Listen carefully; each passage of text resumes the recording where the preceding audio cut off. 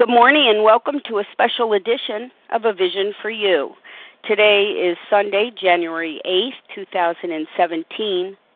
The share ID for Friday, January 6th is 9458. That's 9458. Today, A Vision for You presents We Had to Concede to Our Innermost Selves. Step 1 states, we admitted we were powerless over food, that our lives had become unmanageable. Unless we humble ourselves by taking this step, we don't need the rest of the program. All of us have come to Overeaters Anonymous as a result of the frustration and despair we experienced in our disease of compulsive overeating. Beaten into a state of reasonableness, we come to the realization that we are doomed. This experience of powerlessness becomes the driving force of desperation to be ready and willing to do anything which will free us from the bondage of our affliction. Joining us today is Joe M., a recovered compulsive overeater from Minnesota. Joe is dedicated to the 12-step way of life and to carrying this message of recovery to those who still suffer. Welcome this morning, Joe. Good morning, Leah. Can you hear me okay? Yes, well. Hello, everyone. My name is Joe. I'm a compulsive overeater, and I'm very glad to be with you. I am going to talk about step 1, but first I need to share my history with you so you can have confidence that I am one of you.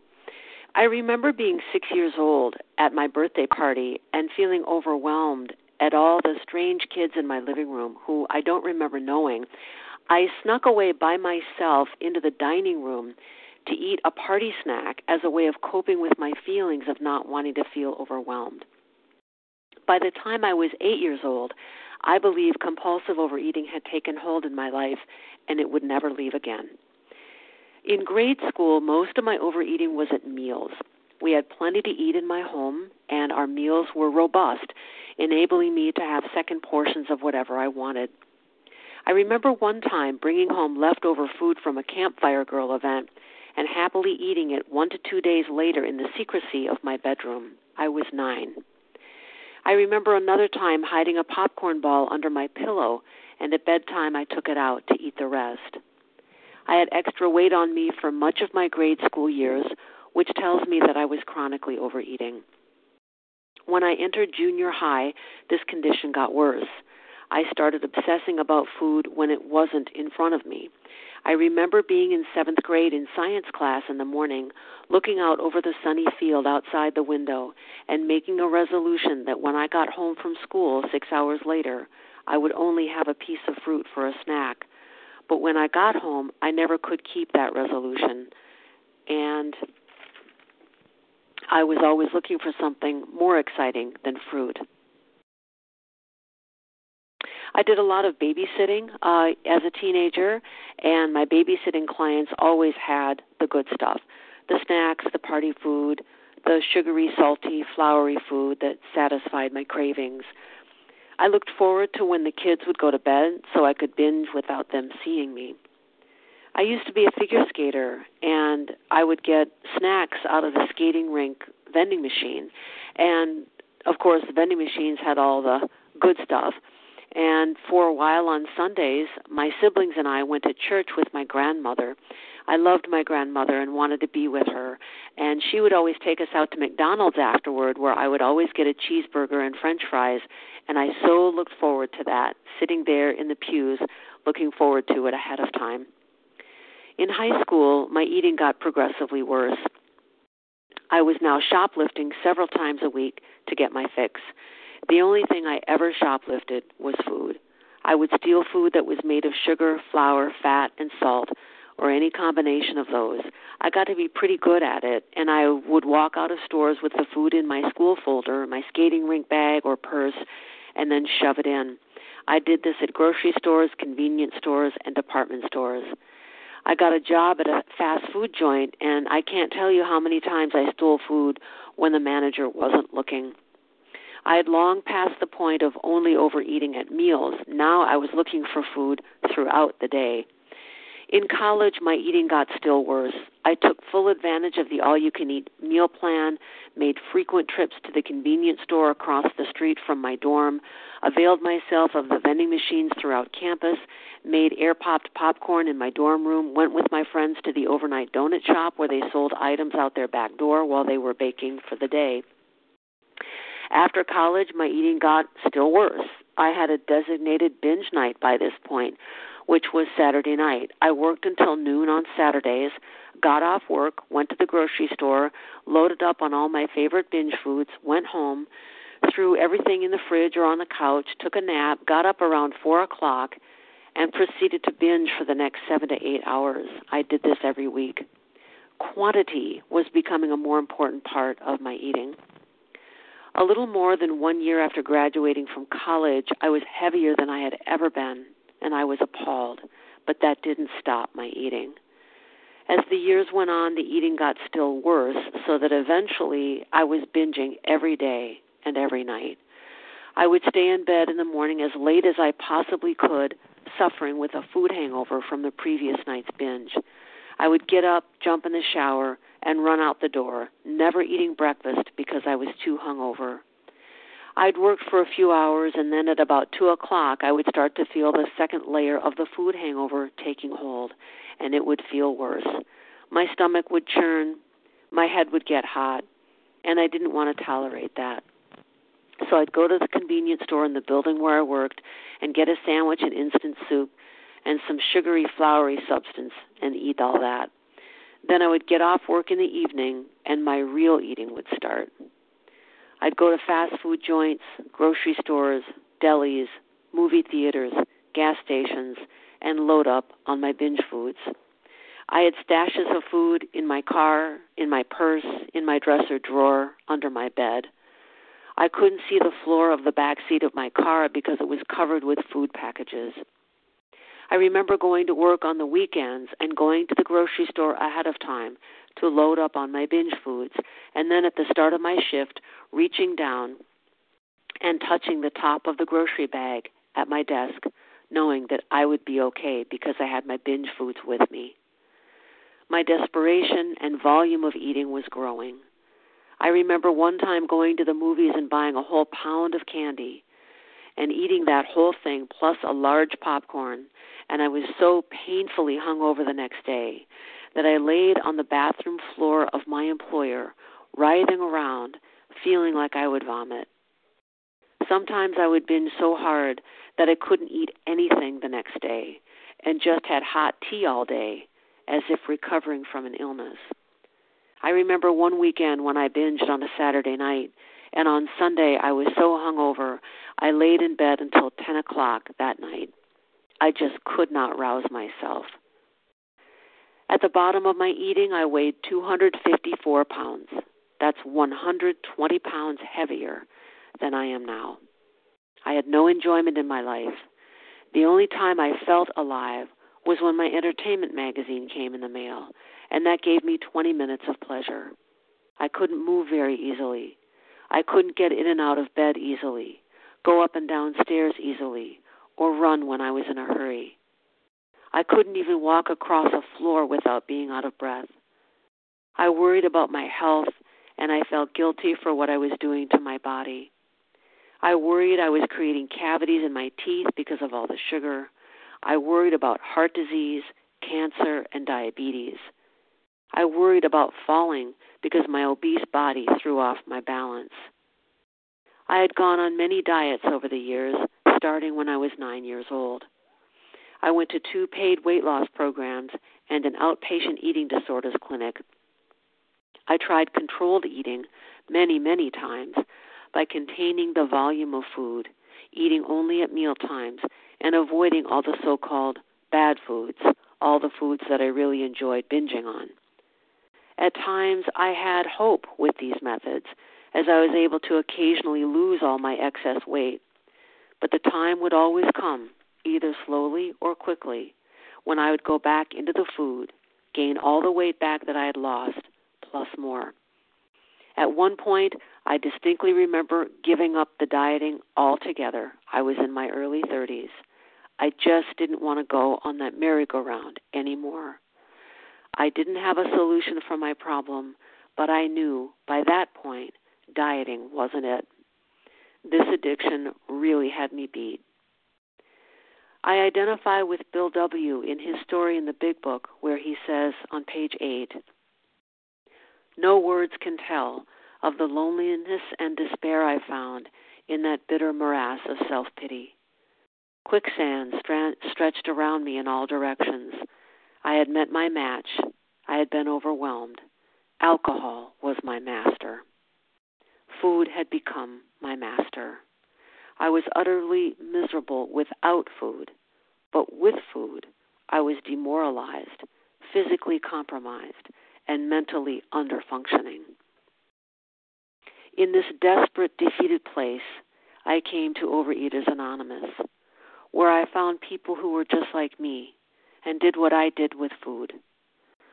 I was so relieved and moved to find you, other human beings who knew exactly where I was coming from when I said I had eaten in bathroom stalls, picked food out of the garbage to eat, ate food off the floor, stale, burnt, and frozen. I was finally in a room of other people who had also been betrayed by diets and for whom lonely willpower was something we could openly talk about.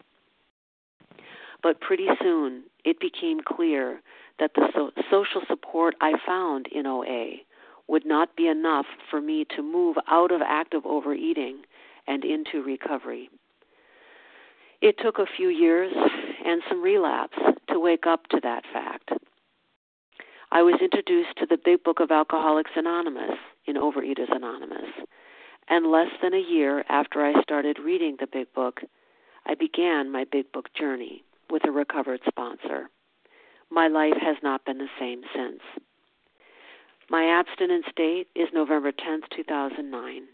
I am maintaining a healthy weight and have a 120-pound weight loss. I don't obsess about food today. I don't feel deprived. I'm happy about my recovery today. And this brings me to the subject of my talk. I have been asked to speak on step 1. We admitted we were powerless over food, that our lives had become unmanageable. I knew there was something about me that couldn't handle food, but I didn't know what that was. In OA and through the Big Book, I have learned. When I went for the food, I was always going for certain ingredients: sugar, flour, fat, salt, and volume, and any combination of those things. If a food didn't have any of my trigger ingredients, I either left it alone or made up for it by consuming large quantities of it. I would hunt in my cupboards for certain salty snacks and was always disappointed when all I found, for instance, was raw nuts with no sugar, salt, or oil on them. What's the point of that, I thought. They did nothing for me. They were not exciting in any way. But I would eat them because there was nothing else to eat. Over all the years I was binging, those 4 ingredients, sugar, flour, fat, and salt, plus volume, were my specialty. In the doctor's opinion in the Big Book, Dr. William Silkworth writes, men and women drink essentially because they like the effect produced by alcohol. I like the effect I get when I eat sugar, especially when it is mixed with flour and fat. I also like flour and salt, sugar and fat, and various combinations. My body becomes extremely charged when I consume these foods. I get high. Thousands of times I had this experience, and over the years, my body demanded more of these trigger foods with each passing year. I remember toward the end of my eating, taking the first bite of sugar and feeling like someone had turned a light switch on in my head, and I would lurch back in the seat of my car almost as if I was having a seizure. This was a physical response. And once I took that first bite of a trigger food, my body demanded more, so I gave it more, and there was nothing I could do about this. I was powerless over my physical response. The doctor's opinion says these allergic types can never safely use alcohol in any form at all, and that the action of alcohol on these chronic alcoholics is a manifestation of an allergy, that the phenomenon of craving is limited to this class and never occurs in the average temperate drinker. The doctor describes this phenomenon as an allergy to convey the unusual physical response to the substance. I identify with what the doctor says about alcoholics because I do with food what they do with alcohol. When I withdraw from these particular foods, I get very physically anxious, which I can now identify as physical withdrawal. Dr. Silkworth writes, they are restless, irritable, and discontented unless they can again experience the sense of ease and comfort that comes at once by taking a few drinks. I got a sense of ease and comfort by taking a few bites, and once I took those few bites, I couldn't stop. My body demanded that I have more, and so I ate more until I couldn't stuff any more in. The doctor says, I do not hold with those who believe that alcoholism is entirely a problem of mental control. And the writers of the big book say, we are sure that our bodies were sickened as well. In our belief, any picture of the alcoholic which leaves out this physical factor is incomplete. Why? Why is it that taking just one bite of sugar is such a problem? Lots of people can take just one bite. The difference is that they can stop. Their bodies are not sickened. My body is different than a normal eater. Any amount of my trigger substances, including too much volume, triggers a physical response that I cannot stop. It overwhelms me. It takes me over. And the resulting consequences are very painful for me. When I would abstain from my trigger foods, and I got past the point of withdrawal, and I was not having cravings, I was still not okay. And this is the second part of my addiction. I fantasized about the foods I wasn't eating. I would stare at people who were eating them. My mind was like a beehive buzzing around constantly with the noise of a fixation, mentally fixated on the vision of foods I wanted but wasn't eating. These thoughts consumed me. It was an obsession. The chapter more about alcoholism in the big book lays out the nature of powerlessness and how we are without defense against the first bite, even when we are abstinent. More about alcoholism affirms and reinforces my experience. I look at my history and apply it to this chapter, and it fits. I find myself in here. On page 30 it says, we are convinced to a man that alcoholics of our type are in the grip of a progressive illness. Over any considerable period we get worse, never better. That's me. It always got worse. When I was a kid, I was pudgy. When I was 19, I was 20 pounds overweight. By the time I was 33, I was 120 pounds overweight, reflecting the progressive nature of my overeating condition. Also on page 30 it says, the idea that somehow, someday, he will control and enjoy his drinking is the great obsession of every abnormal drinker. Every time I went on a diet,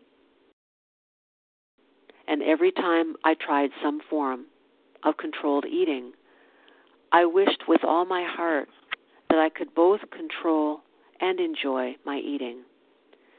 But as I've heard in the rooms, when I controlled it, I didn't enjoy it, and when I enjoyed it, I couldn't control it. How does the big book describe powerlessness? In the chapter, there is a solution on page 21. It says, but what about the real alcoholic? He may start off as a moderate drinker. He may or may not become a continuous hard drinker. But at some stage of his drinking career, he begins to lose all control of his liquor consumption once he starts to drink. On page 22, we know that while the alcoholic keeps away from drink, as he may do for months or years, he reacts much like other men. We are equally positive that once he takes any alcohol, whatever, into his system, something happens, both in the bodily and mental sense, which makes it virtually impossible for him to stop. The experience of any alcoholic will abundantly confirm this. On page 23 and the top of page 24, he has lost control. At a certain point in the drinking of every alcoholic, he passes into a state where the most powerful desire to stop drinking is of absolutely no avail. On page 24, our so-called willpower becomes practically non-existent. We are unable at certain times to bring into our consciousness with sufficient force the memory of the suffering and humiliation of even a week or a month ago. We are without defense against the first drink. The entire chapter, More About Alcoholism, is all about the nature of powerlessness and contains many passages about it, such as on page 30. No real alcoholic ever recovers control. We are like men who have lost their legs. They never grow new ones. On page 31, there is no such thing as making a normal drinker out of an alcoholic. Page 33, once an alcoholic, always an alcoholic. Page 34, this is the baffling feature of alcoholism as we know it, this utter inability to leave it alone, no matter how great the necessity or the wish. I had the necessity. I was 120 pounds overweight. Certainly, that would make one think that there was a necessity to leave it alone, to leave the excess food alone.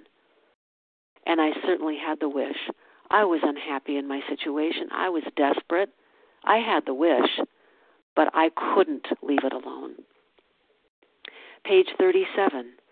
There was always the curious mental phenomenon that, parallel with our sound reasoning, there inevitably ran some insanely trivial excuse for taking the first drink.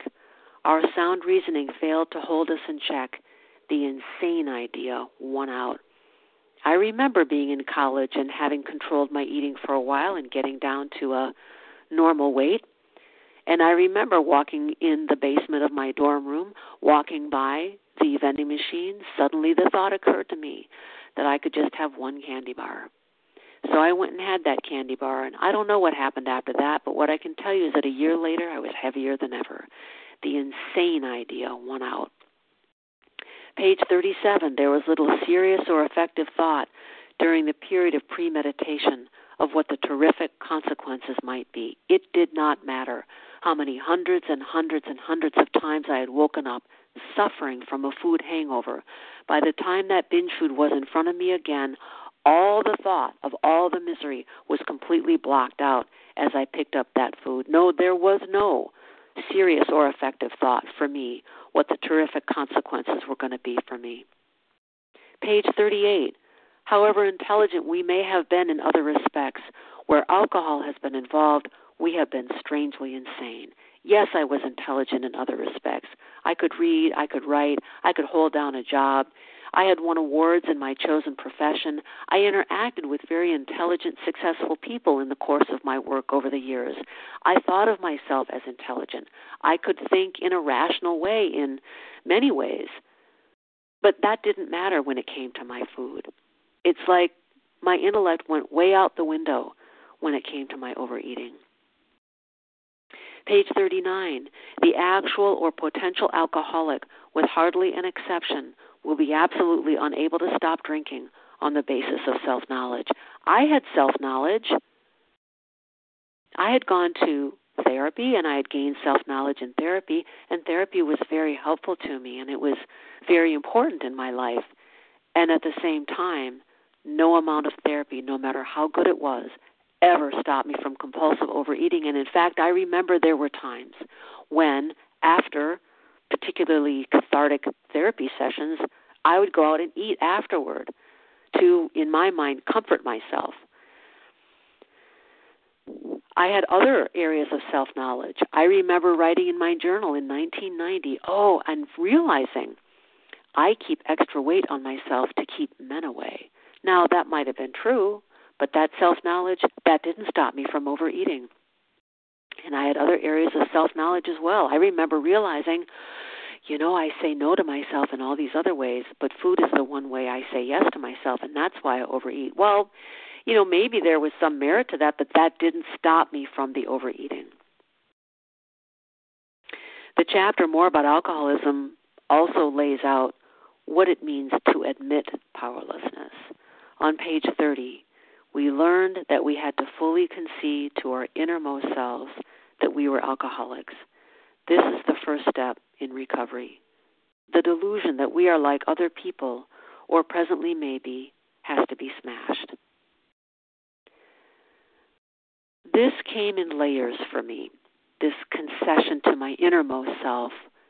I remember one time going to a bread store. It was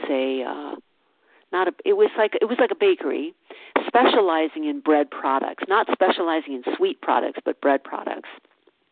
And I remember, and I was in OA at the time, and I remember that I knew that sugar was a problem for me.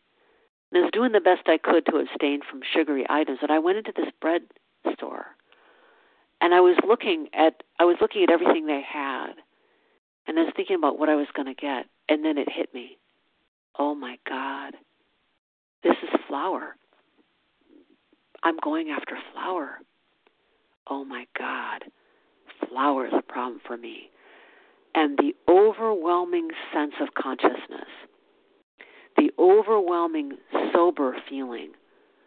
It's hard for me to describe in words, but it was very powerful. And it took me another 6 months to realize and to really accept that flour was a problem for me. But it was an inner concession.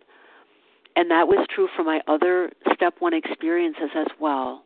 I conceded to myself. And my experience was that the concession was not verbal. I wasn't using words to do this, and I was solitary. I wasn't communicating it to anybody else. I either wasn't in the presence of other people, or if I was in the presence of other people, I wasn't interacting with them about this topic, about this reality for me. That was my experience. So I conceded to my innermost self. I didn't have to be at an OA meeting. I didn't have to be reading the literature. I didn't have to be on the phone with my sponsor or with anybody else in the program. I really just had to be with myself in order to make this concession. And this delusion that I'm like other people, or presently maybe, has to be smashed. What that means for me is that, when I see a normal eater walking into a deli and spontaneously ordering something, that's not something I can do. So much of what normal eaters do, I just cannot do that. My history has shown that I cannot do that. So for me, I have needed to get to the point where I truly see that I'm in this different group of people as it pertains to eating. Normal eaters it's like there are 2 circles. There's normal eaters and compulsive overeaters. And compulsive overeaters never get to go back to the other circle. I'm in this circle permanently. So it says, the delusion that we are like other people, or presently maybe, meaning like any time in the future, I'm never going to be a normal eater.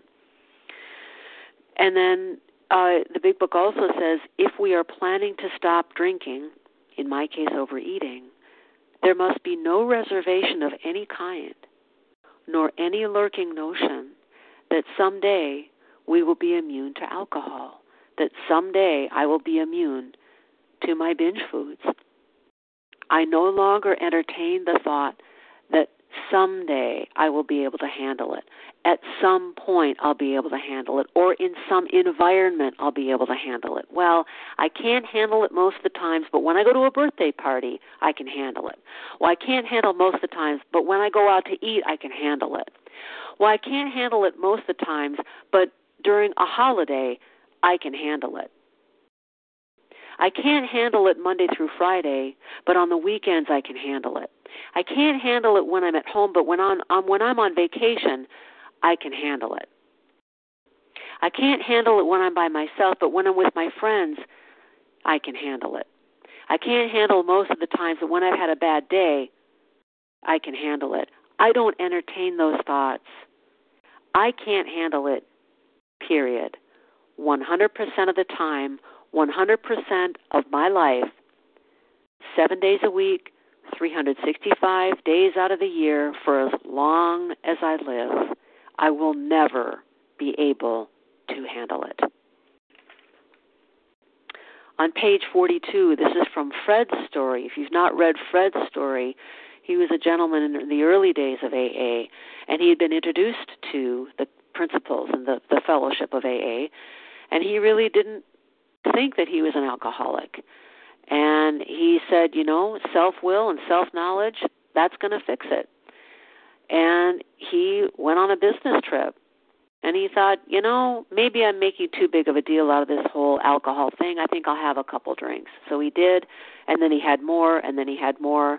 And he blacked out. I mean, he didn't even remember coming home. I mean, he was like, he woke up in a taxi cab, and it was really bad for him. And he says on page 42, I knew from that moment that I had an alcoholic mind. I saw that willpower and self-knowledge would not help in those strange mental blank spots. I had never been able to understand people who said that a problem had them hopelessly defeated. I knew then it was a crushing blow. And it was a crushing blow to me to admit to myself that I was a compulsive overeater. I remember on 2 different occasions really crying because I was accepting that I couldn't have sugar.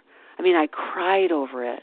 And that was part of a grieving process that I had to go through as part of my admission of defeat, a crushing blow.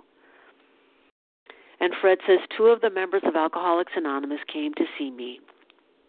They grinned, which I didn't like so much, and then asked me if I thought myself alcoholic and if I were really licked this time. I had to concede both propositions. They piled on me heaps of evidence to the effect that an alcoholic mentality, such as I had exhibited in Washington, was a hopeless condition.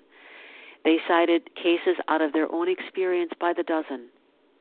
This process snuffed out the last flicker of conviction that I could do the job myself. And that's what happened for me. The process has snuffed out the last flicker of conviction that I can ever do the job myself, ever. I am not someone who can muster my willpower and apply my willpower for a while, or apply my surrender for a while and then be okay. For me, admitting my powerlessness means conceding to my innermost self that I have an allergy of the body and an obsession of the mind. I have a body that responds abnormally to my trigger substances, and I have a mind that will obsess about and send me back to those substances. It is because I have admitted my powerlessness that I became available to the real power that has restored me to sanity. This power has enabled me to live free of food obsession, to live to good purpose, to invest in my society, to be of service, and to help other compulsive overeaters recover and experience this incredible program of recovery and have their own lives restored. Until I admitted my powerlessness, I was struggling and suffering, trying to figure out and control my condition. In other words, I was trying to exert power over the problem. Today, I accept that my own isolated attempts at power do not work, have never worked, and will never work. I am never going to wake up and not be one, Somebody in this program said that to me one time, and I've never forgotten it. I am never going to wake up and not be one. My admission of powerlessness was the fundamental, non-negotiable starting point in recovery. It was not an easy process. It was not a quick process. But once I went through the admission, my life changed. Because now I had a clear series of actions in front of me, which were steps 2 through 12, to grab onto. It's kind of like in the circus, there's a circus acrobat in the air, and she has to let go of the first swing that she's on so that she can grab on to the next swing and move forward. If she does not let go of the first swing, she will be pulled back to where she was. But if she lets go of that first swing and grabs onto the second swing, she gets to move forward. In recovery, I have had to violate all of my training that said I can assert the power of will over my eating and the power of will over my thinking. Those days are gone. If they ever did exist, they no longer exist for me. The lever inside of me that tells me when to start and when to stop eating is broken. It is permanently broken. And the mechanism in my mind that tells me to think about or not think about food is also broken permanently. My condition is chronic, permanent, and irreversible. And admitting this, conceding to myself that this was true, this act was the essential starting point of my recovery. Thank you for listening, and I will pass. Thank you, Jo, for your riveting account of your personal experience and your thorough description and personal insights regarding step 1 this morning. Thank you so much for your service. Jo's contact information will be given at the conclusion of this recording, so stay tuned for that. And we'll now transition to questions. If you have a question for Jo, please star 1 to unmute and identify yourself.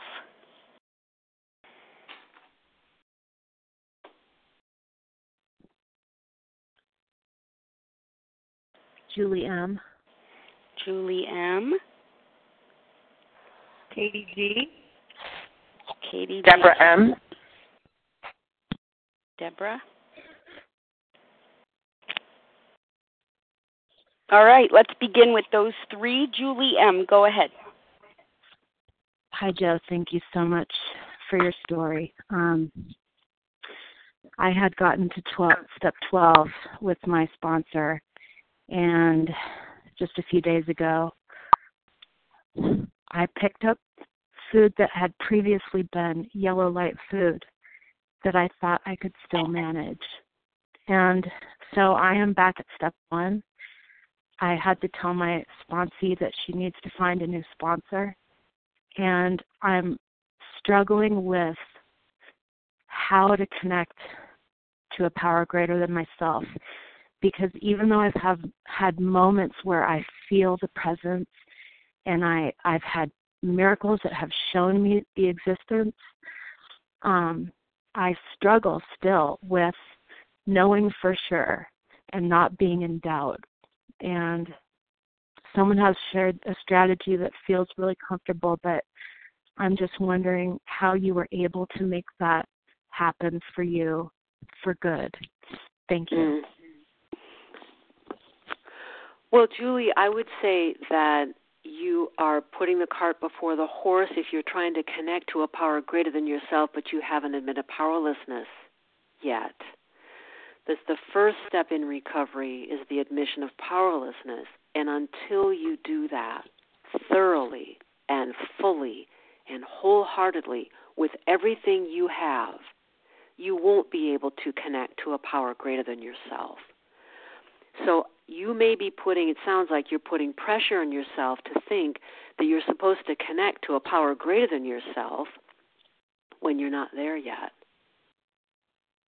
So my offer to you is to go into the doctor's opinion and read that carefully and apply it. Ask yourself the question, are you someone who has an allergy of the body? And then read more about alcoholism and ask yourself if you have an obsession of the mind. Gaining access to a power greater than myself did not come until I fully admitted my powerlessness. In the big book, the way they lay it out, they spend time on steps proportionate to the amount of time we have to spend on that step. So more about alcoholism, there's the doctor's opinion, which is all about the allergy of the body. And then there's more about alcoholism, which is about the obsession of the mind. The doctor's opinion, while it's very important, it's in the front of the book, it's only a few pages, several pages. More about alcoholism, which is about the obsession of the mind, is 14 pages. By contrast, step 6 is one paragraph. Step 7 is one paragraph. So they are spending time laying out what we need to do very carefully and at length. So I had to really, for me, Julie, I had to really bear down on step 1 without worrying about the rest of the steps. I had to really look at what, am I really powerless? So that's what I would offer you, Julie. Take a load off of yourself. Don't pressure yourself to think that you're at step 2 when you're only at step 1 right now. Thank you, Julie M. Katie G., your turn. Star 1 to unmute. Hey, Leah, may I be heard? Yes. Hello, good morning. Joe, thanks for your clarity. It's always a privilege to hear you. I was just hoping you could talk a little bit more. I so relate to the issues of quantities and love being able to share that for clarity in my own program and with my sponsees, and just was hoping you could talk a little bit more about your process of quantities and how you stay committed with that today. Thanks. Well, they say, I think it's in one of the later chapters. I don't remember if it's either to wives or the family afterward. I think it might be to wives. Keep in mind that your dark past is the greatest possession you have, the key to life and happiness for others. But if you look at that first part of that, your dark past is the greatest possession you have. My history tells me what my problem is. It doesn't tell me what my problem, but it tells me my experience. It's my history. I knew viscerally that volume was a problem because I was overweight. I was chronically overweight. And now that doesn't mean that it doesn't necessarily mean that you're going to have extra weight on you if volume is a problem. There are people who have issues with volume who've never been overweight because their metabolism takes care of it, but they're still a compulsive overeater. And then we have bulimics, and volume is a problem for them as well.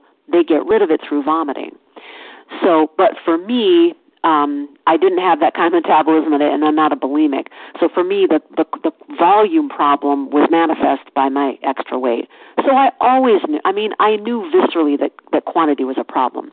What I do today as a manifestation of my admission of powerlessness is I have a food plan that has weighed and measured portions because I am not able with my own thinking to know by eyesight, by my own unaided eyesight, how much is enough or how much is too much. Does that answer your question?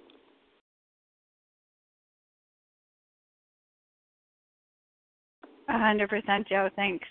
Appreciate it. Mm-hmm. Thank you, Katie. Deborah M. Star 1 to unmute.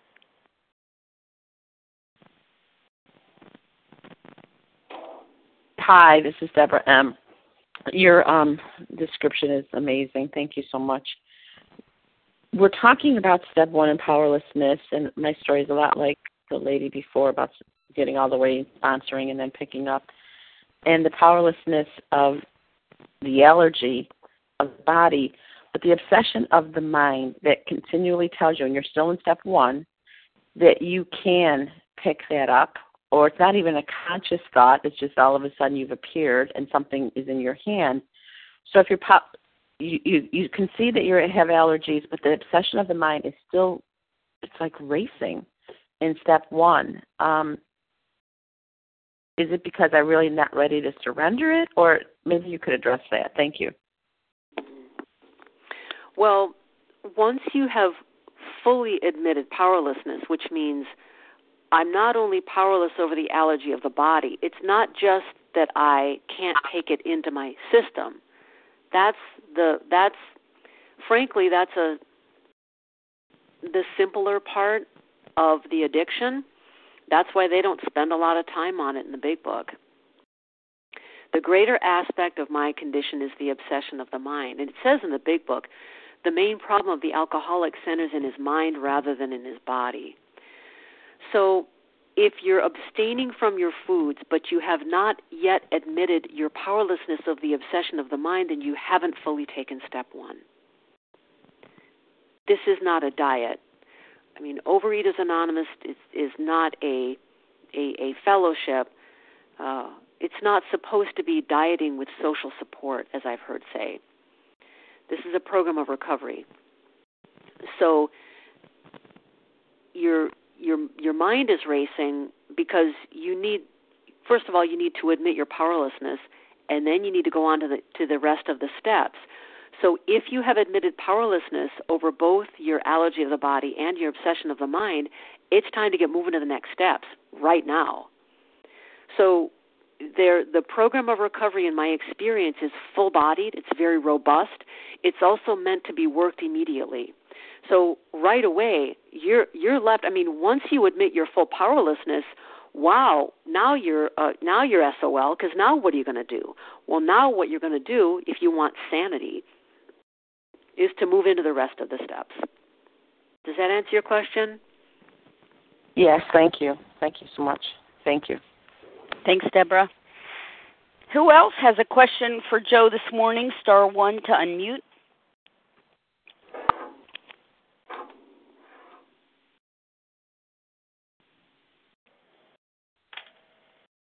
This is Lauren S.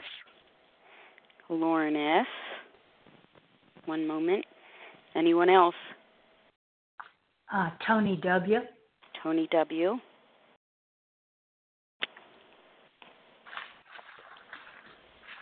Linda D. Linda D is in Delta. Thank you. Thank you. All right, and we'll go with that. Lauren S. Go ahead with your question. Hi, this is Lauren S., recovered compulsive overeater in New York. And Joe, I was just wondering if you could talk about how you walk a sponsee through step one, like what sort of tools, maybe in addition to the big book, that you would use to help them to concede to their innermost self, because I find that it's not really something I can do for the sponsee, of course, but some different ways of talking about it and writing about it sometimes help. So, yeah, if you could talk about that would be great. Thank you. Yes, I have sponsees write their food history. I have them read the AA literature and apply the AA literature to their food history, because their history is going to tell them everything if they're honest about it, if they're thorough about it.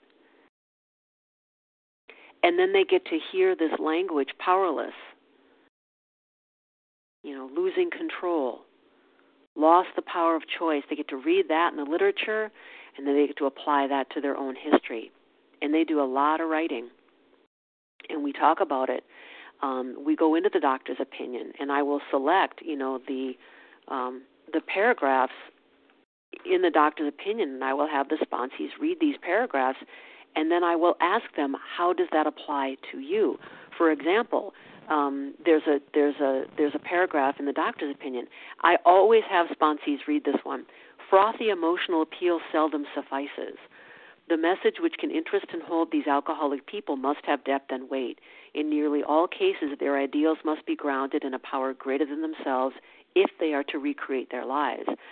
And I have them focus on the first sentence. Frothy emotional appeal seldom suffices.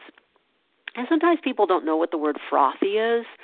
But if you've ever seen someone who's like either really excited or really angry, and they're doing a lot of talking, and their mouth has that saliva buildup on the side, that's frothy. It's froth. That's what froth is.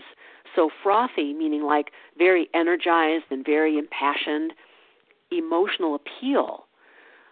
Why don't you just push yourself away from the table? Why don't you just have one? Why don't you just not have that tonight? Why don't you just, blah, blah, blah, whatever it is, fill in the blank. And I will ask the sponsee her experiences of other people making an emotional appeal to her about her eating, and did that ever work? And so we go through paragraphs in the doctor's opinion. I also go through paragraphs with her in more about alcoholism, and asking, reading the passages and asking, how does that apply to you? And I ask, and I used to ask it this way, what does that mean to you? And what that did was it opened the door to an academic understanding, and that's not what we're looking for. So now I ask the question, how does this apply to you? Because the sponsee has to take it on into herself. This is not about externalizing it. How does it apply to others? Or what do they mean by that intellectually in the book? Is how does it apply to you? In order for the big book to have any meaning for a sponsee, in my view, she has to see herself in it. She has to find herself in here. I had to find myself in here. So that's what I do, Lauren. Does that answer your question?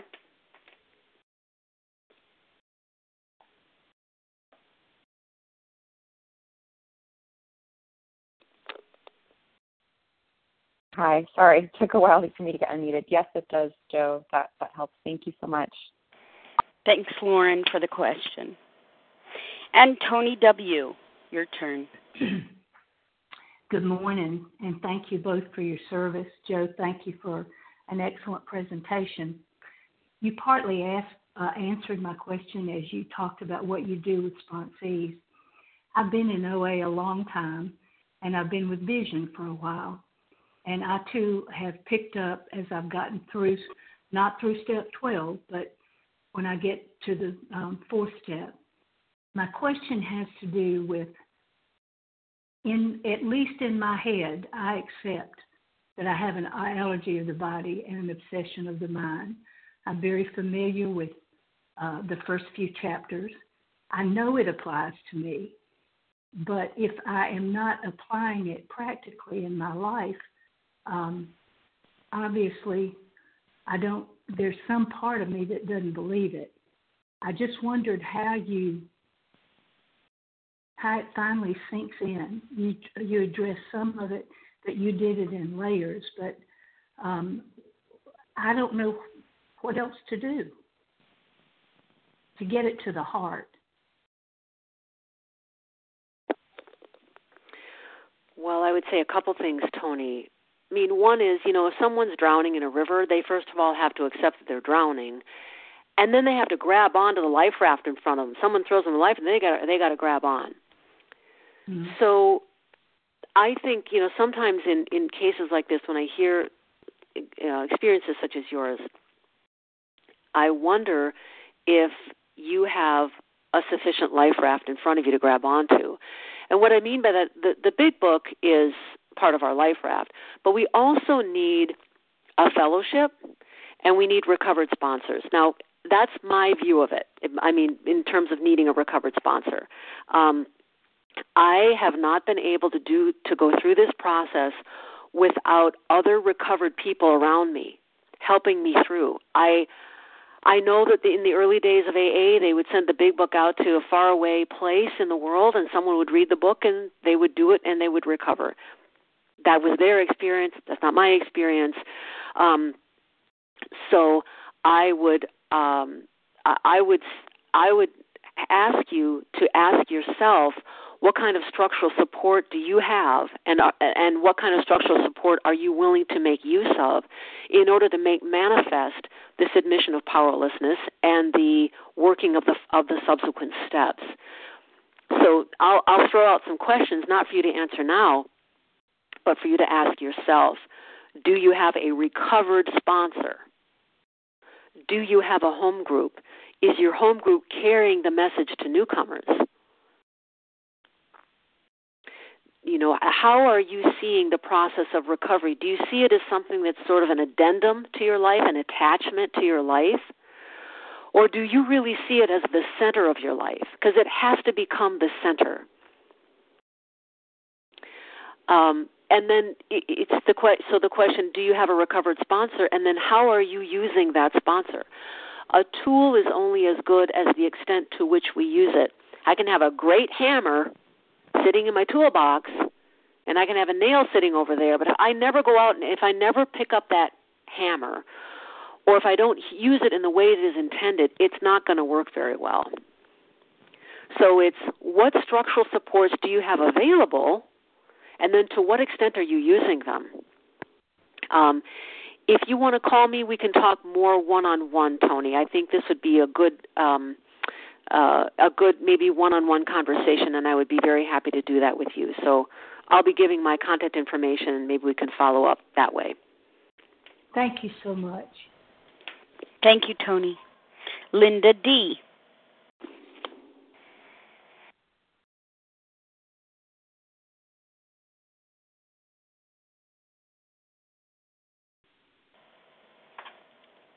Linda D, *1 to unmute. Hi there. Can you hear me now? Yes. Oh, thank you. Sorry for the delay. Joe, thank you for that beautiful talk. Good morning, fellows. This is Linda D., recovered compulsive eater in North Carolina. I love how this program works and how the higher power works, because in the first two questions, about 2/3 of what I was going to ask you got answered. I love it. It happens so often. But I did want to ask you another question. I am, just to give you a little context, real quick, I'm in my 8th month of abstinence. I'm recovered from the compulsion to overeat sponsoring. And what I have noticed is that I admitted that I was powerless over my physical allergy, finally, after many attempts in other ways, and over my mental obsession for food. But what I've noticed, of course, is that when we move away from those two things, I get other mental obsessions, and I call it a mental binge, an emotional binge. So now that I'm recovered, I have a 10th step to do, and that helps me and keeps me away from picking up. All the practices that I do ahead of time to try to continue my spiritual fitness help. They say if you relapse, you're 6 steps into relapse already because you haven't been doing other things. But here's my specific question. For a sponsee or a fellow who has not yet worked through all the steps, when they are experiencing that emotional reaction, the mental binge, what can they do? I know use tools, but how can we help them specifically? Someone calls me and says, I'm in my step 2 and I am not eating and I'm not thinking about eating, or I'm thinking about eating, but I'm so upset and I know I'm so... When they're in that emotional piece, how do we help someone like that if we can't do a formal 10th step? So just to sum up, the question is, person calls us, they finally pick up the phone, I'm upset, I'm emotional, they don't have a 10th step yet, they're not recovered. Well, how can we help them the best? You know, Linda, I really would like to keep today's focus on step 1, admission of powerlessness, but I would welcome a call from you and we can talk one-on-one about your question. Is that okay? That's absolutely great. Thank you. Thanks, Linda. Who else has a question for Joe this morning on step 1? *1 to unmute. Great opportunity. I have a question. Kathy K. Kathy, I got you. I didn't get the voice before, Yeah. Kathy. Camille. Okay. Anyone else?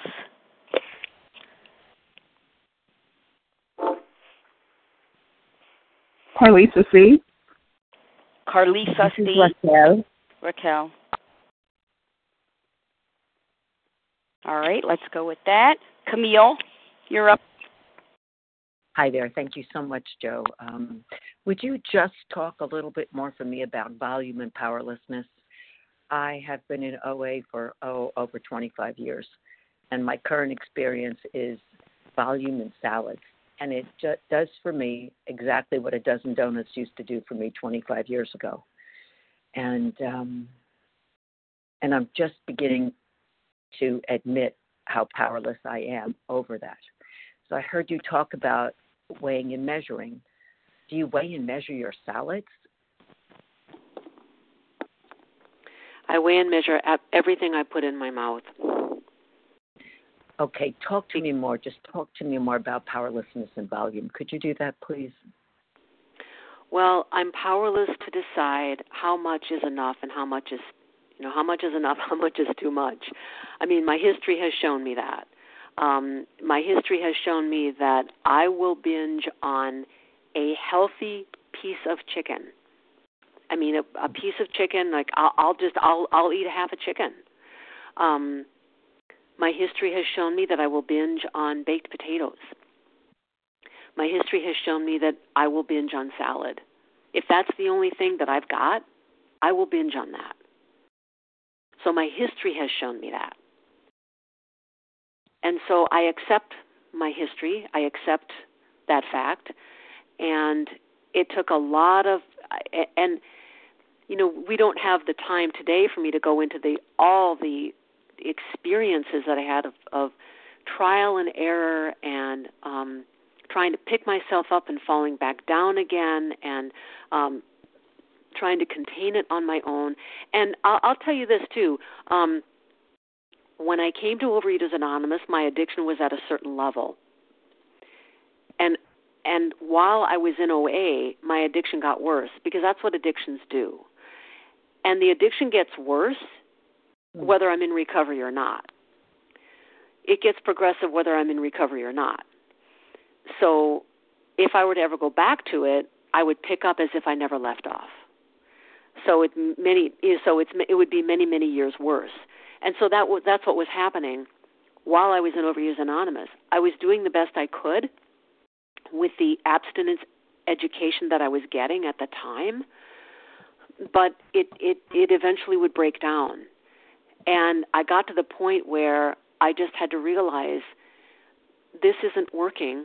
And then I was presented with a very structured method of having a food plan, which for me was the manifestation of my admission of powerlessness.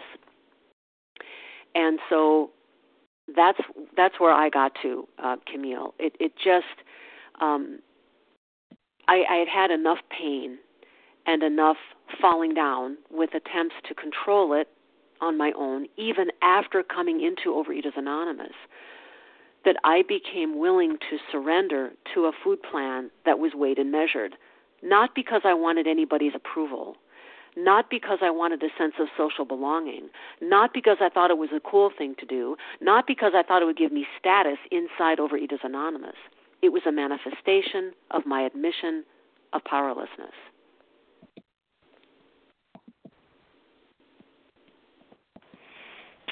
Thank you, Camille, for your question. Joe, would I be able to call you to talk more about this? Absolutely. Thank you so much. Thank you so much. Thanks, Camille. Kathy K. Thank you, Leah, for your service. And thank you, Joe. It was really, really good to hear you today. I also have a question about food. Two questions, actually. One is, do you require that your sponsees have a weighed and measured food plan? Because I've had many people come to me not wanting to do that. I do weigh and measure, and I'm just wondering whether it's something I should require or only suggest strongly. So I'd be interested in your feedback on that. And then the other one is, have you found that you've had to change your food plan as you get older? Because it's something I'm thinking about right now. Thank you. Mm-hmm. Well, in answer to your first question, I am a very low-bottom compulsive overeater. I mean, I guess I don't know if that language is even helpful to use, but that's how I see it. I mean, my addiction, it got so bad, as my story reflects, that I have found that it's important for my recovery to sponsor people who are also really, really bad off, like lowest of the low, like we have nowhere else to go. I mean, it's really, really, really bad. I need to sponsor other people who are really bad off, because I figure, this is just me, if someone isn't as progressed as that, there's lots of other people who can sponsor them, but I'm like, it's kind of like, I don't know if I want to say this, the word, it's not a specialty, it's just what I need to do. I need to do this for my recovery. I need to follow this particular kind of a food plan because of my admission of powerlessness over the seriousness of my condition. So I need to sponsor other people who are also that bad off. And so the people who ask me to sponsor them are willing to also weigh and measure their food because they at least have a basic desperation to get this kind of help. So I'm not forcing anything down anybody else's throat about what they need to do. They're willing to do it because they see themselves also as really bad off. So that's my answer to your first question. In terms of changing food plan, yeah, food plans are going to change. I mean, I think that's true for anybody. Food plans will ebb and flow based on any variety of factors. Age might be one of them. Activity level might be one of them. Development of a medical or health condition might be one of them. So, yes, my food plan has changed over time. Thank you. Thank you, Kathy. Okay. Carlisa C. Thank you for your service, Leah, and thank you for the speaker today. My question is this. Could you've spoken indirectly about this, but would you speak more directly, if you believe this is true, between the connection between rigorous honesty or honesty as a spiritual principle and powerlessness? Well, I think they're one and the same, Carlisa. I mean, I am honest when I say that I am powerless over food and that my life had become unmanageable. When I make the admission to myself, I'm telling the truth to myself about what I'm facing here. So I don't see a difference between honesty and the admission of powerlessness. I'm sorry, I didn't hear the last part of what you said. I was unmuting. I don't see a difference between practicing honesty and admitting powerlessness. I think they're one and the same. Okay. I think so too. And I think it's hard to hear that if as anything other than an admonishment or like a discipline for people sometimes, especially me. I mean, I didn't want to concede to my innermost self that I was a compulsive eater. I wanted to be anything other than that. But it was when I was able to pivot toward, well, maybe I am one of those, that I started to change. So thank you for that. Yeah. Well, and I think just to piggyback on that, then I think it's very important. It's essential that we be really upfront with people who come into the rooms of Overeaters Anonymous, and especially upfront with anyone who has asked us to sponsor them, to say, if you're someone who believes that you can exert any level of control over your eating, we don't have a program for you.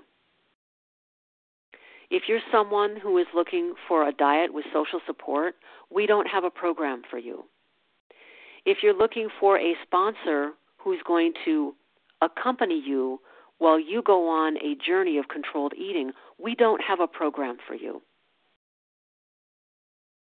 But if you're someone who is at your wit's end, you're at the end of your rope, you're crying inside, desperate and screaming for help, you can't stand the way you're living, you can't stand the way you're thinking, you can't take it anymore, and oh my God, you're in a place of, oh my God, somebody please help me. I'll do anything. We've got a program for you. So that'd be my answer to that. Thanks, Carlisa C.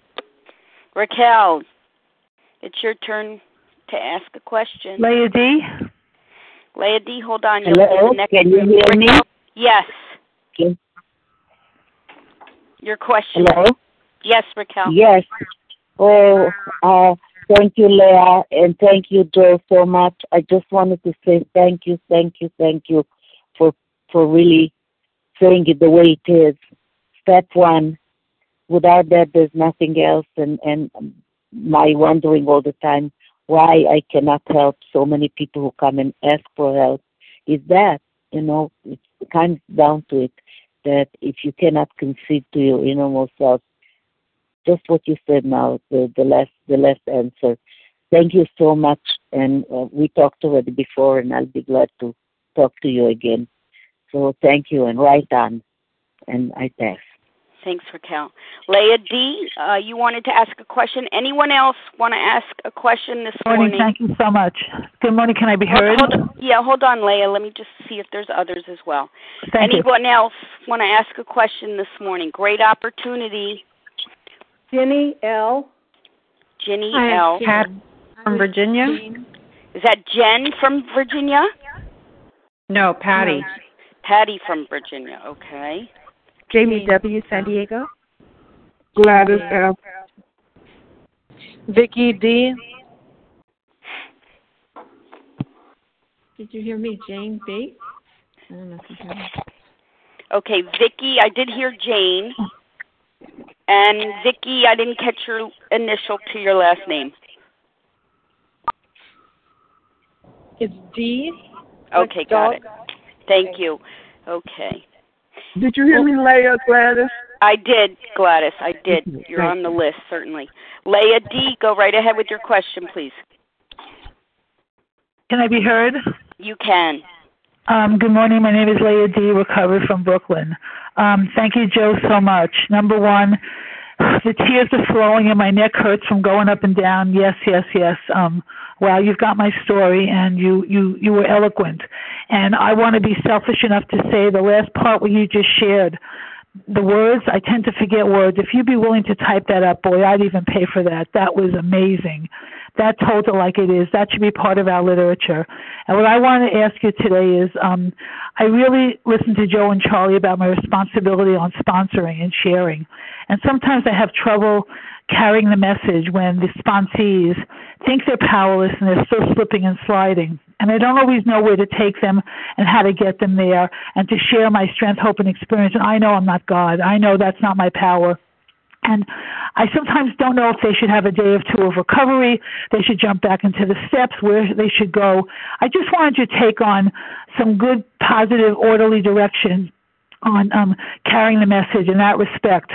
So if you could do that, I'd really appreciate hearing where you are in that. Thank you. Well, Leah, I think today's topic is on powerlessness. You're talking about step 12. So why don't you give me a call and we can talk about it one-on-one. Sounds good, Leah. Thank you. Ginny, is there a Ginny L? Did I hear that properly? Hi, this is Ginny L. in South Carolina. Joe, thank you so much. You have told my story. I have been in OA for 51 years. I started in California, and I've moved to South Carolina now, and I live in an area where OA has started and failed so many times, and I have started and failed so many times. I was recovered for a while and decided that it was too hard to do the daily disciplines and slowly watched myself go back to compulsive overeating and am now so aware of my powerlessness. I guess I mostly want to ask, is there any hope for me? Thank you. Ginny, I think there's hope for you if you take step 1. And I've seen many people, come and go, slip and fall, and then come and grab on. That was my experience. I mean, I had relapses and slips and you name it, and then I grabbed on, and then I did the footwork, and I continued to do the footwork, and I have recovery today. So I don't think it's ever hopeless for any of us. That's my view of it. And I think what you shared is very instructive in that you've been in OA for 51 years, but the chronological time doesn't mean anything. Chronological time means nothing to this addiction, absolutely nothing. It doesn't care how many times I've been to a meeting. It doesn't care how many years I've been a member of Overeaters Anonymous. It doesn't care the chronological time that I've been abstinent. It doesn't care. That's part of the essence of, I think, admitting powerlessness, is that we have a condition that is not subject to this thing called chronological time. So, yes, I believe there's hope for you, Ginny, and I would throw this out in case this is a thought of yours, that if you are thinking that you should have it down by now because you've been in OA for 51 years, throw that in the garbage. Your membership in OA, and that's another thing that the addiction does not care about. It does not care about the fact of my membership in OA. Any of us gets to be a member. We've got the third tradition. Any of us can walk into an OA meeting at any time, anywhere in the world, and we will be welcomed. And that's as it should be, and thank goodness for our third tradition. But the third tradition does not guarantee us recovery from the addiction we have. So, again, I would invite you, if you're so inclined, Jenny, you can call me and we can talk more about your personal journey and how to get to this admission, if you would like.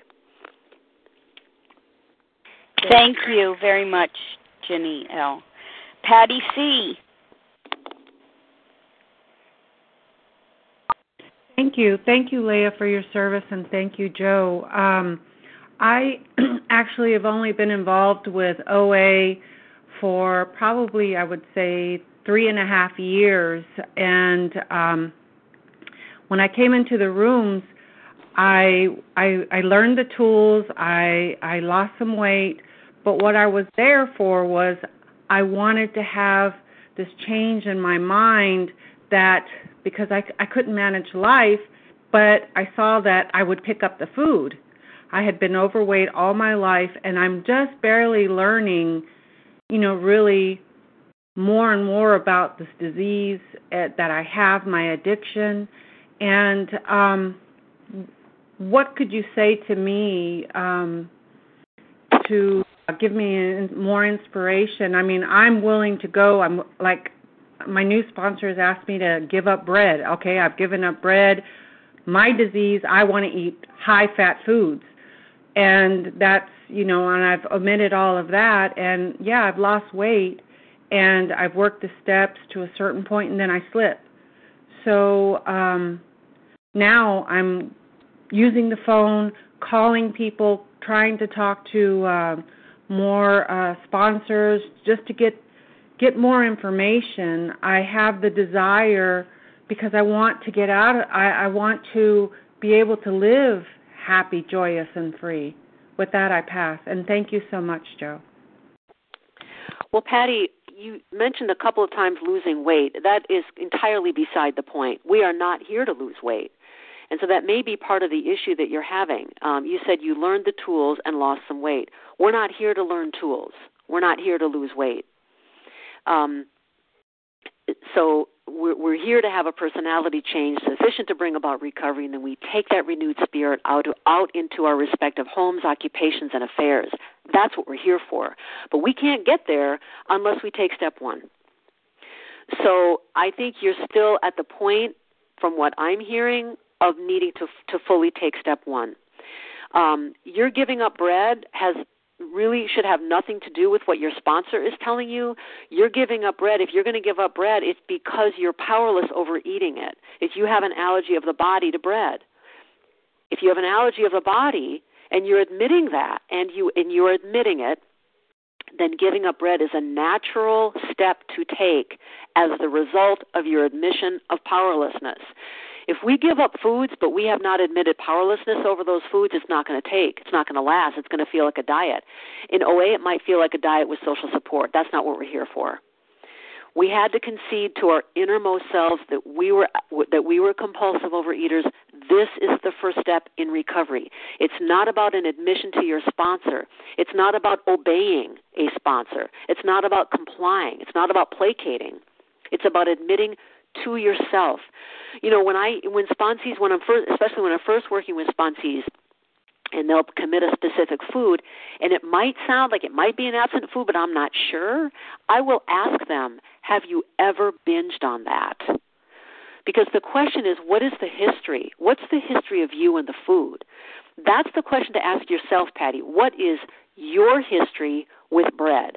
What is your history with certain kinds of bread? Because this is about you. First and foremost, it's about you, Patty. It's about your recovery, your life, your needing to or wanting to be relieved of this curse. I mean, Dr. Bob, he says, it's been most wonderful to be relieved of the terrible curse with which I was afflicted. So, as I see it, you need to drill down into your history and determine what your trigger foods are. And then you use a sponsor to help you manifest the actions as the result of your admission of powerlessness. And have her, and she can help you to come to the admission. She can be an aid. She's an assistant. She's a tool. But your recovery does not reside within what your sponsor says. Thank you very much, Patty C. Thank you very much. Janie W.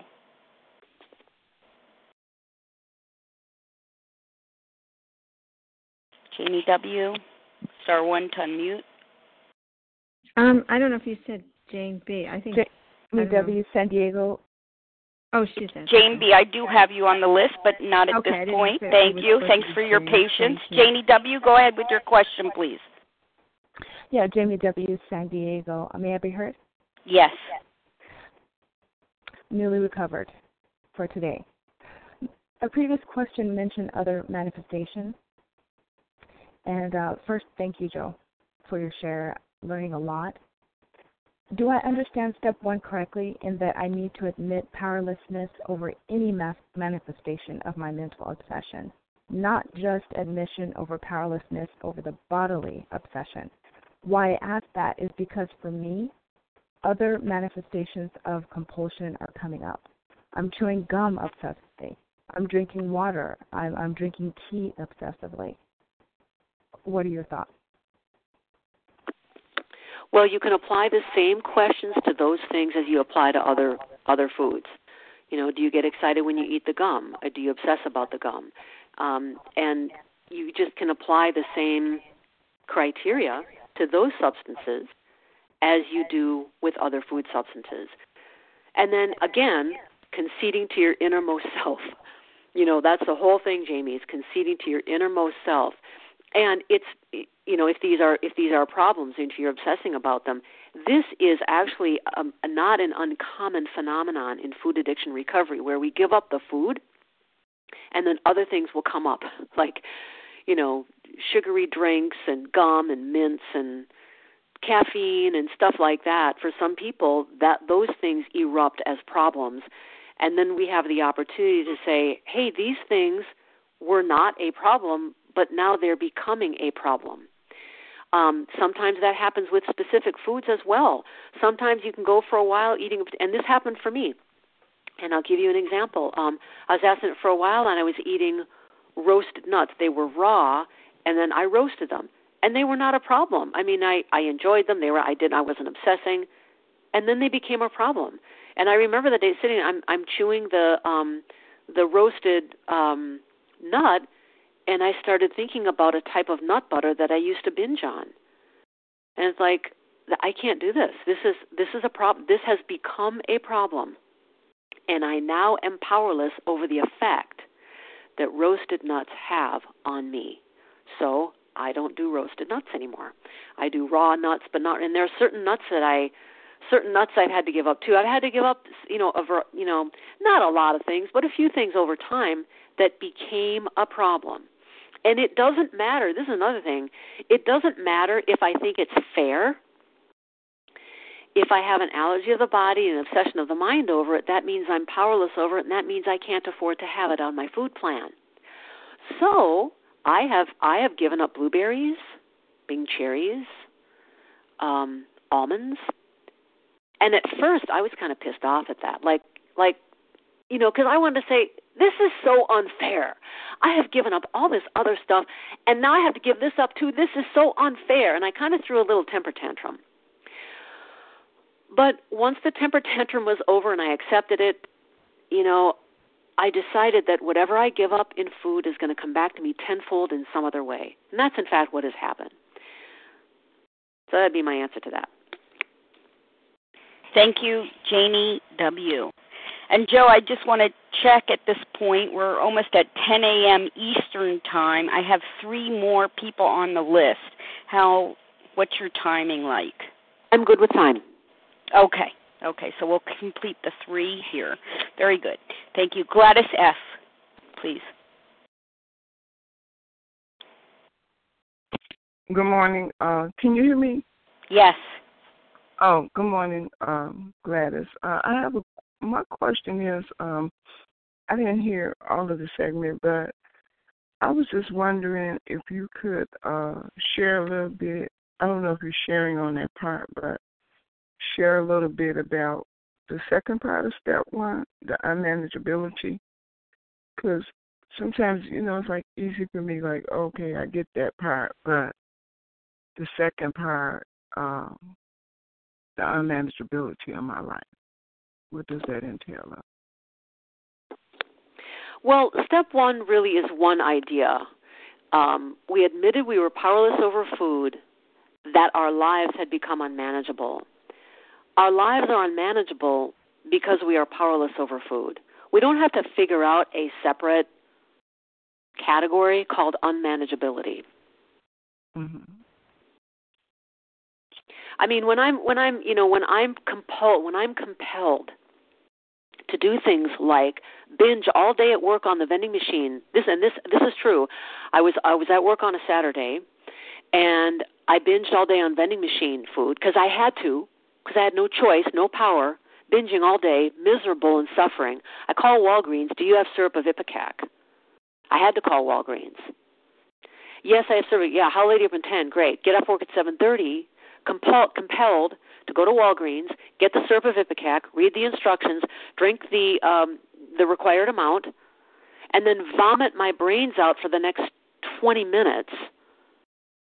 That's pretty darn unmanageable. Now, I'm not a bulimic. That was my one foray into bulimia, but that showed me how progressive, wow, I had never done that before, and that was really awful. I mean, that's unmanageable. When I'm an athlete in high school, I was a figure skater, I was a track runner, I ran cross country, I was on a cross country ski team, very active as a teenager, and 20 years later, I can't walk across a floor because I'm so overweight. That's unmanageable. When I am suffering inside because I'm worried about my health and I feel so guilty and I'm laying in bed at night and I can hear my heart, I can feel my heart pumping, and I feel so guilty because my heart is having to pump for this well over 200-pound body, and it was never intended to have to support 200 pounds. And I'm laying in bed and I'm guilty. I'm so guilty because I've eaten all this food that I know my body is having to go to all this work to process that food at night when my body is supposed to be doing other work at night, like repairing all the internal organs and all the work that the body does during sleep. That's unmanageable. When I'm sitting at my desk and I'm really thirsty and all of a sudden I get a panic attack because I'm thinking, oh my God, I'm really, really thirsty, I know that that's a symptom of adult onset diabetes. Then I knew that my obesity put me at risk of adult onset diabetes. That's unmanageable. So my life is unmanageable because I'm powerless over food. That'd be my answer to that, Gladys. Thank you. Thanks, Gladys. Vicki D. Hi, thanks, Leah. Vicki D. from Vermont. Joe, thank you so much. I've heard just so many great things about powerlessness. I just wondered, and I'm a relapser. I'm abstinent now for maybe 5 days. I wonder what you consider sharing about the constant voice of, yeah, right, like you're going to get it this time, and how to what in these early days of abstinence to just shut that voice up. I mean, what do you suggest? Well, Vicki, you can't shut the voice off. That's one of the aspects of powerlessness. You can't do it. So going to look for the power of how to shut your voice off is not going to work if you're a compulsive overeater. It's been my experience with myself and with people that I sponsor that in the first days and months of abstinence, you need a lot of reinforcement from other recovered people, because the ego is going to want to pull away at you, and that's what your ego is doing. So you need other people pumping in different kinds of thinking in, and I didn't say pumping in, but they're pumping it, but you're receiving it, other kinds of thinking. So one of the practical actions that you can take as a manifestation of your admission of powerlessness is to admit that you can't handle this thinking on your own, and you're going to call a bunch of people. Call other recovered people and say, this is what's going on. How do I want your thinking. I want your recovered thinking. Okay. Thank you. Mm-hmm. Thank you Vicki. very much. Jane B. Thank you, Jane B. In Florida. Thank you so very much, Joe. I really enjoy. I'm going to have to listen to this over and over. Thank you, Leah. I don't know where I am right now, but I have admitted that I need a weighed and measured food plan. I've done that for years, and I've never been able to get away from it, which tells me I'm pretty chronic and I don't know how to eat normal. However, it says to get very busy with the steps. I had gone through the steps. I wasn't obviously living in 10, 11, and 12, and I did pick up. Obviously, I didn't take step 1. But when you say grab onto step 1, how long, in my situation right now, I'm working really hard on step 1 with my sponsor, building up days. However, I am wondering, and I do want to go through the steps again. I'm finding right now that I've been seeking out some spiritual outside help, and it's been helping my thinking. The reason I'm bringing it up is it's not a substitute for step 2, but I have found that I have never been able to hold on for very long. When and if, even if I've had recovery before, you can go through the steps 20 times, and if you haven't taken step 1, it's like you've never taken the steps. So how long should one stay on, like me, on step 1? And is there a rush to get through the steps again, being the fact that I had thoroughly done my 4th step and done my amends? But that doesn't mean anything to me. I just was wondering what you think. What you think? You say grab on to step 1 and then desperately work the rest of the program. I just was wondering. Thank you, Jane. Yeah, I'm sorry about repeating. Yeah, I don't think I said grab onto step 1. I think I said once you admit step 1, then you grab onto the rest of the steps. Okay. There's no chronological time frame for step 1, although in my experience and observation with sponsees and others, I believe step 1 can be taken quickly because the more desperate you are, the better it is. Because the more desperate you are, the more of an incentive you have to get to the admission and then move on. Because you want out of your pain. you said a couple of things. You've gone through the steps, and you want to go through the steps. Going through the steps isn't something that comes out of a want. It's not something that we want to do. It's something that is required of us. We must go through the steps. That is the nature of an addiction. It doesn't give us a choice. And the nature of recovery is it doesn't give us a choice. This is not a program for people who want it. It's a program for people who do it. And so if you are someone who believes, and I want to say this for everyone else on the line as well, if you think you have to want to do the steps, you can let go of that right now. You don't have to want to do the steps. But you do have to have a deep, deep desire to get out of the misery that you're in. That is a requirement. Desperation, misery, and suffering is a requirement. You said you're working really hard at step one. Step one is not something we work really hard. None of the steps are anything we have to work really hard at. They are simple. They are humbling. They are simple and humbling and effective and powerful. They're not something we have to work really hard at. Being in a classroom and figuring out a math problem might be something we have to work really hard at, or reading a dense piece of research literature. That may be something we have to work really hard at. Maybe scrubbing the floor because there's an intractable stain on the floor. We've got to work really hard at getting that stain. This is not about working hard. It's about facing and accepting reality. I hope that helps, Jane. If not, call me. We can do a one-on-one. Thank you, Jane B. All right, this will be our final invitation for questions on step one. If you have a question for Joe, star 1 to unmute. And identify yourself, please.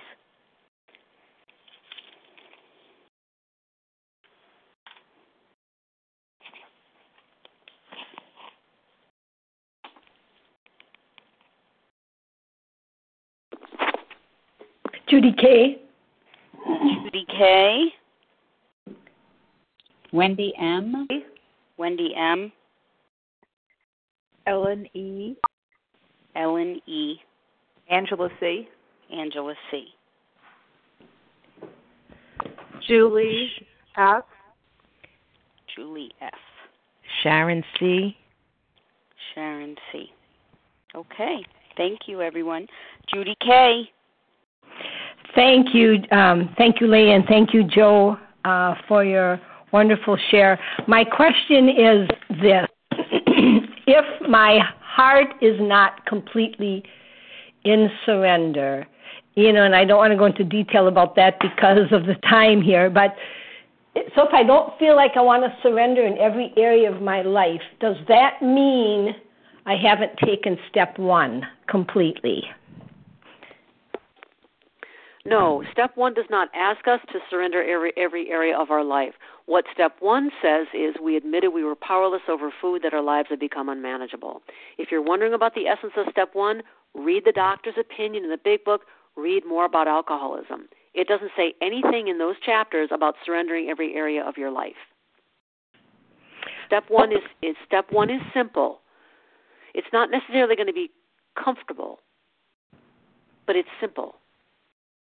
It just asks just let me finish. It asks two questions. Are you powerless of the allergy of the body? Are you powerless of the obsession of the mind? That's it. Go ahead. Okay, then maybe I'm misinterpreting step one. Isn't the unmanageability about our whole life being unmanageable? Well, our life is unmanageable because we are powerless over food. As I had answered Gladys's question earlier about unmanageability, we don't have to figure out the unmanageability of other areas of our life. Our lives are unmanageable because of what we are compulsed to do with food. Okay, thank you, Joe. Thanks, Judy. Wendy M. Yes, hi, good morning. This is Wendy M. from Colorado, recovered, thank God. Joe, thank you so much. This is an amazing talk. I will listen to it a lot and have my sponsees do the same. So bless you for your work today, your service. So my question is, how do you practice, either daily, weekly, probably moment by moment, but what do you do to like keep in fit spiritual condition with regard to step 1? How do you practice step 1 on a daily basis?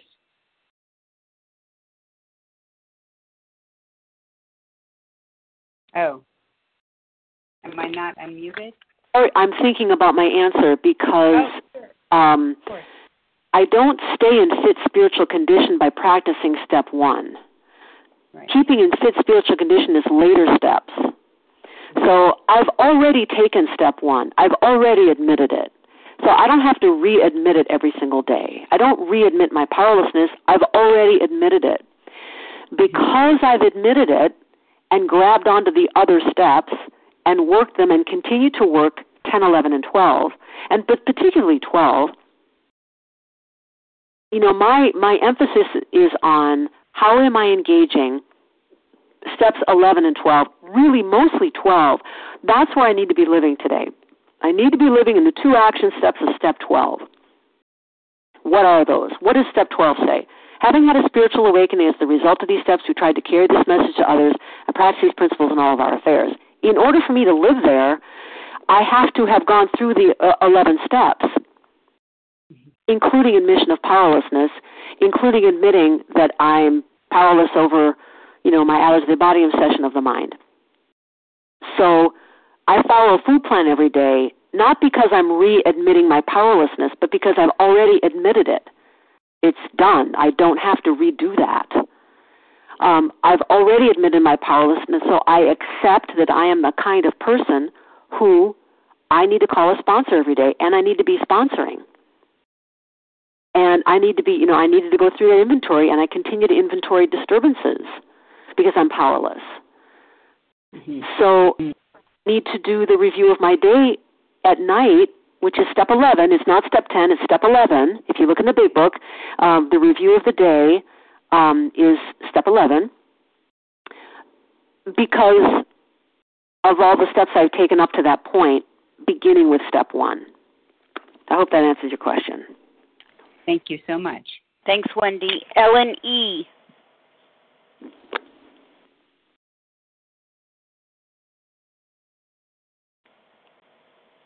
Can you hear me? This is Ellen E. Yes. Thank you. Thank you both so much for your service. This is my first time on this particular meeting, and I'm so glad that I came on. Excuse me. My question for you, Joe, is for a newcomer, what would you share with them when they've taken the first step and they are now in situations, though, where there's food behaviors involved? So especially like over the holidays when you're with well-intentioned family members who are suggesting, we'll just take one bite, it's not going to hurt you.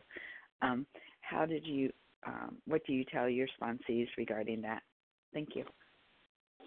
Sure. Well, then there's a practical element of how we manifest our admission of step 1. And one of those practical elements is the language we use when we're in social situations and someone offers us something that we don't eat.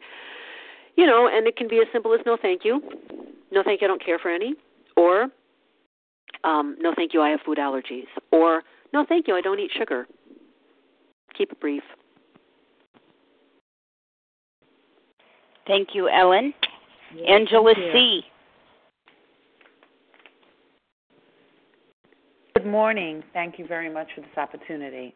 I've been in program now in OA for approaching 8 years this month, and I was able to be abstinent for a couple of months, and then I'll have a binge, and then I'll be abstinent for a couple of months, and then have a binge.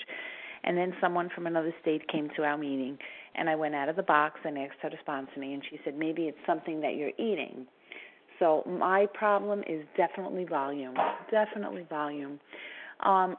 I can be so on program with my food. I weigh and measure my breakfast and lunch, and then when it comes to my dinners, for some reason, I don't weigh and measure. I don't understand. I don't know if I'm not giving up the control. I just don't understand. Can you help me? Well, you said, Angela, that you're able to be abstinent for a couple months, and that's a problem right there, because abstinence is not an answer to our problem. abstinence is, if it's just abstinence, I mean, that's just a diet and fancy trappings. It's just kind of a diet by another name, frankly. So we hear the word abstinence in OA, but we perhaps don't get the context for abstinence the way we need. The first step in recovery is not abstinence. The first step in recovery is we have to fully concede to our innermost selves that we are compulsive overeaters. That is the first step in recovery. That's what it says on page 30 in More About Alcoholism. So if the first thing that you think you have to do for your recovery is to be abstinent, you're right, you're going to go back into the food, and you will continue to go back into the food. And anyone who believes that abstinence is their claim to fame is going to go back into the food, or they're going to be raving lunatic while they're abstinent. Because, frankly, abstinence is the problem. I mean, because I'm trying to control it. And when I try to control the food, and it sounds like you do too, when you're trying to control it, then the real problems emerge. I mean, then the real, that's the obsession of the mind explodes. And we can't tolerate the obsession of the mind. We've got to medicate. So we go back and we medicate with food. So I would say, Angela, that you don't have to understand. What you do have to do, if you're a compulsive overeater and if you want recovery, is you have to accept your condition. And you may need help with some suggestions for how to go about accepting your condition. And that may mean go into, you might not yet have gone into your food history. I mean, you've lived the history, but maybe you haven't gone back and really looked like a detective. What was I doing with food? What kind of food was I eating? How much was I eating? Because you've come to Overeaters Anonymous, I'm assuming, Angela, in pain. I'm assuming that you're in some kind of pain or you wouldn't be here. Oh, for sure. I'm assuming you've tried other methods to get control of your eating problem, because almost all of us have. We've tried the diet, the paid weight loss programs. We've tried the surgeries. We've tried the pills. We've tried the fasting. We've tried other spiritual methods, and they haven't worked. And so we come here. So when we come here, I think whether we are conscious about it or not, I think maybe even subconsciously we really are ready for something completely different. So I would suggest that you go into your food history and really go into detail. Go into as much detail as you possibly can, and go ahead and when the pain, and I think this is going to happen too, when the pain of your history hits you, let it hit you, Angela. Let it hit you like a big ball of something hitting you right in the gut. And let yourself, if this happens for you, fall on the floor and sob and sob and sob and sob and sob. And let yourself, if it hits you, if you're called on to do this, go into your bedroom and pound the hell out of your bed in anger and grief and fighting it. And you don't want it to be true, but it's true, it's true, it's true. And you're letting the truth hit you and hit you and hit you and hit you and hit you. Let yourself go through that, Angela. That is your admission to yourself. You are conceding to your innermost self that you are a compulsive overeater. And if you don't need to do those physical things, totally fine. But if you're someone like I'm Irish Italian, I feel my emotions really big. I have found those kinds of things to be useful. But hey, maybe you're a quieter type and you just need to sit in the quietness of your own living room, and you're letting the sun come in or the moonlight come in, and you're by yourself and you're letting it hit you. And it's a very quiet, overwhelming, oh my God, this is who I am. Oh my God, I am moving from circle 1 into circle 2. I am accepting. I've tried to be in circle 1. I want to be in circle 1. I've tried to be there. I've tried so hard to be in circle 1 as a normal eater. Oh my God, I'm in circle 2. And I'm feeling it. I'm moving. I'm making the migration. Let yourself go through that. This is not an intellectual exercise. It's an internal shift in your identity. Can I call you with? And when you've done that, Angela, when you've done that, then you will be ready to get help constructing an abstinent food plan. Yes, you can call me. Can I call you with my history? Thank you, Angela. Thank yes, you. Sounds like the answer is yes. Yeah. Julie F. Julie F. Hi, this is Julie F. I very quickly, my history, I recently had a year and a half of continuous abstinence and felt that I was a recovered compulsive overeater. I was sponsored by the Big Book and felt like, I was, well, and whatever, I was doing okay or whatever. I am still, I know it happened and I embrace it and I'm abstinent today. That happened December 21st, but it is beyond my realm of thinking. The quantity of food that I took in, the amounts of food I took in, and how savagely I could eat. I'm back at step one, and I don't know or how to reconcile in my head what happened, So that's just kind of where I'm at. I'm back at step one. I totally get that I'm powerless. I've come back scared, shaken, whatever, desperate. And I think one thing that I have realized is I got cocky and complacent. And I don't think I willfully ever admitted either one of those, but there was a place within me that felt like I got this, I got this. And if I've got this, then I don't, I'm not a compulsive overeater. I don't know, can you talk about that where you do feel like you do have the recovery, but like a man that will not grow new legs, I don't know how to kind of reconcile that, and I'm not sure if you're getting the question. Yeah, I do get the question, Julie, and I want to read something out of More About Alcoholism. This is on page 32. A man of 30 was doing a great deal of spree drinking. He was very nervous in the morning after these bouts and quieted himself with more liquor. He was ambitious to succeed in business, but saw that he would get nowhere if he drank at all. Once he started, he had no control whatever. He made up his mind that until he had been successful in business and had retired, he would not touch another drop. An exceptional man, he remained bone dry for 25 years and retired at the age of 55 after a successful and happy business career. Then he fell victim to a belief which practically every alcoholic has, that his long period of sobriety and self-discipline had qualified him to drink as other men. Out came his carpet slippers and a bottle. In 2 months, he was in a hospital, puzzled and humiliated. He tried to regulate his drinking for a while, making several trips to the hospital meantime. Then, gathering all his forces, he attempted to stop altogether and found he could not. Every means of solving his problem which money could buy was at his disposal. Every attempt failed. Though a robust man at retirement, he went to pieces quickly and was dead within 4 years. This case contains a powerful lesson.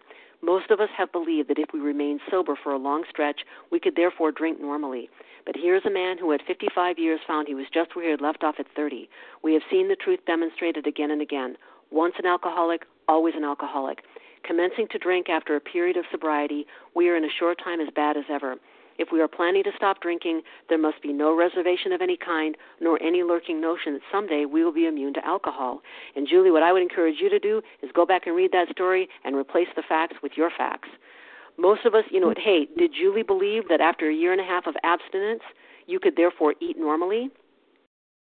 I mean, to me, that's what this sounds like. And you're baffled and you're wondering and you're trying to reconcile it, is because if you're trying to control the eating.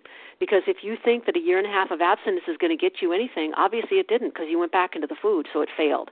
Your year and a half of abstinence, and I don't want to come across as attacking, but I feel very passionate about that we tell the truth to each other, Julie, about what we are facing here. We are not facing a condition that's going to be solved with abstinence. no matter how long the abstinence is. A year and a half sounds like, oh, hey, that's kind of impressive. The addiction doesn't care about that, as you yourself have experienced. So, and again, if you want to call me, we can talk more, one-on-one. But I want to really emphasize this, Julie, and for everyone on the line. Abstinence is not an answer to our problem. Abstinence, that's a trick. That's a trick that our ego grabs onto. And sometimes our meetings grab onto. Sometimes the fellowship grabs onto. Be abstinent. Because abstinence without admission of powerlessness is going to get you back into the food, which I think you have experienced. Absolutely. Thank you, Julie. Thank you. And our last question for the morning comes from Sharon C.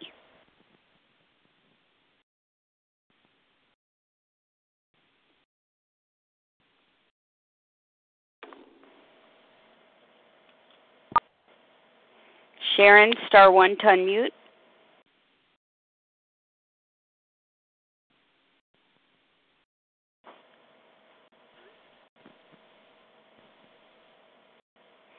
All right. Well, perhaps she had to get off the line. Thank you, everyone who asked questions this morning. And, of course, thank you, Joe, for your generous service this morning and your beautiful presentation. It was captivating, to say the least. Thank you very much. We're going to close today. Thank you. We're going to close from page 164. Our book is meant to be suggestive only. We realize we know only a little. God will constantly disclose more to you and to us. Ask Him in your morning meditation what you can do each day for the man who is still sick. The answers will come if your own house is in order. But obviously you cannot transmit something you haven't got. See to it that your relationship with Him is right, and great events will come to pass for you and countless others. This is the great fact for us. Abandon yourself to God as you understand God. Admit your faults to Him and to your fellows. Clear away the wreckage of your past. Give freely of what you find and join us. We shall be with you in the fellowship of the Spirit, and you will surely meet some of us as you trudge the road of happy destiny. May God bless you and keep you until then.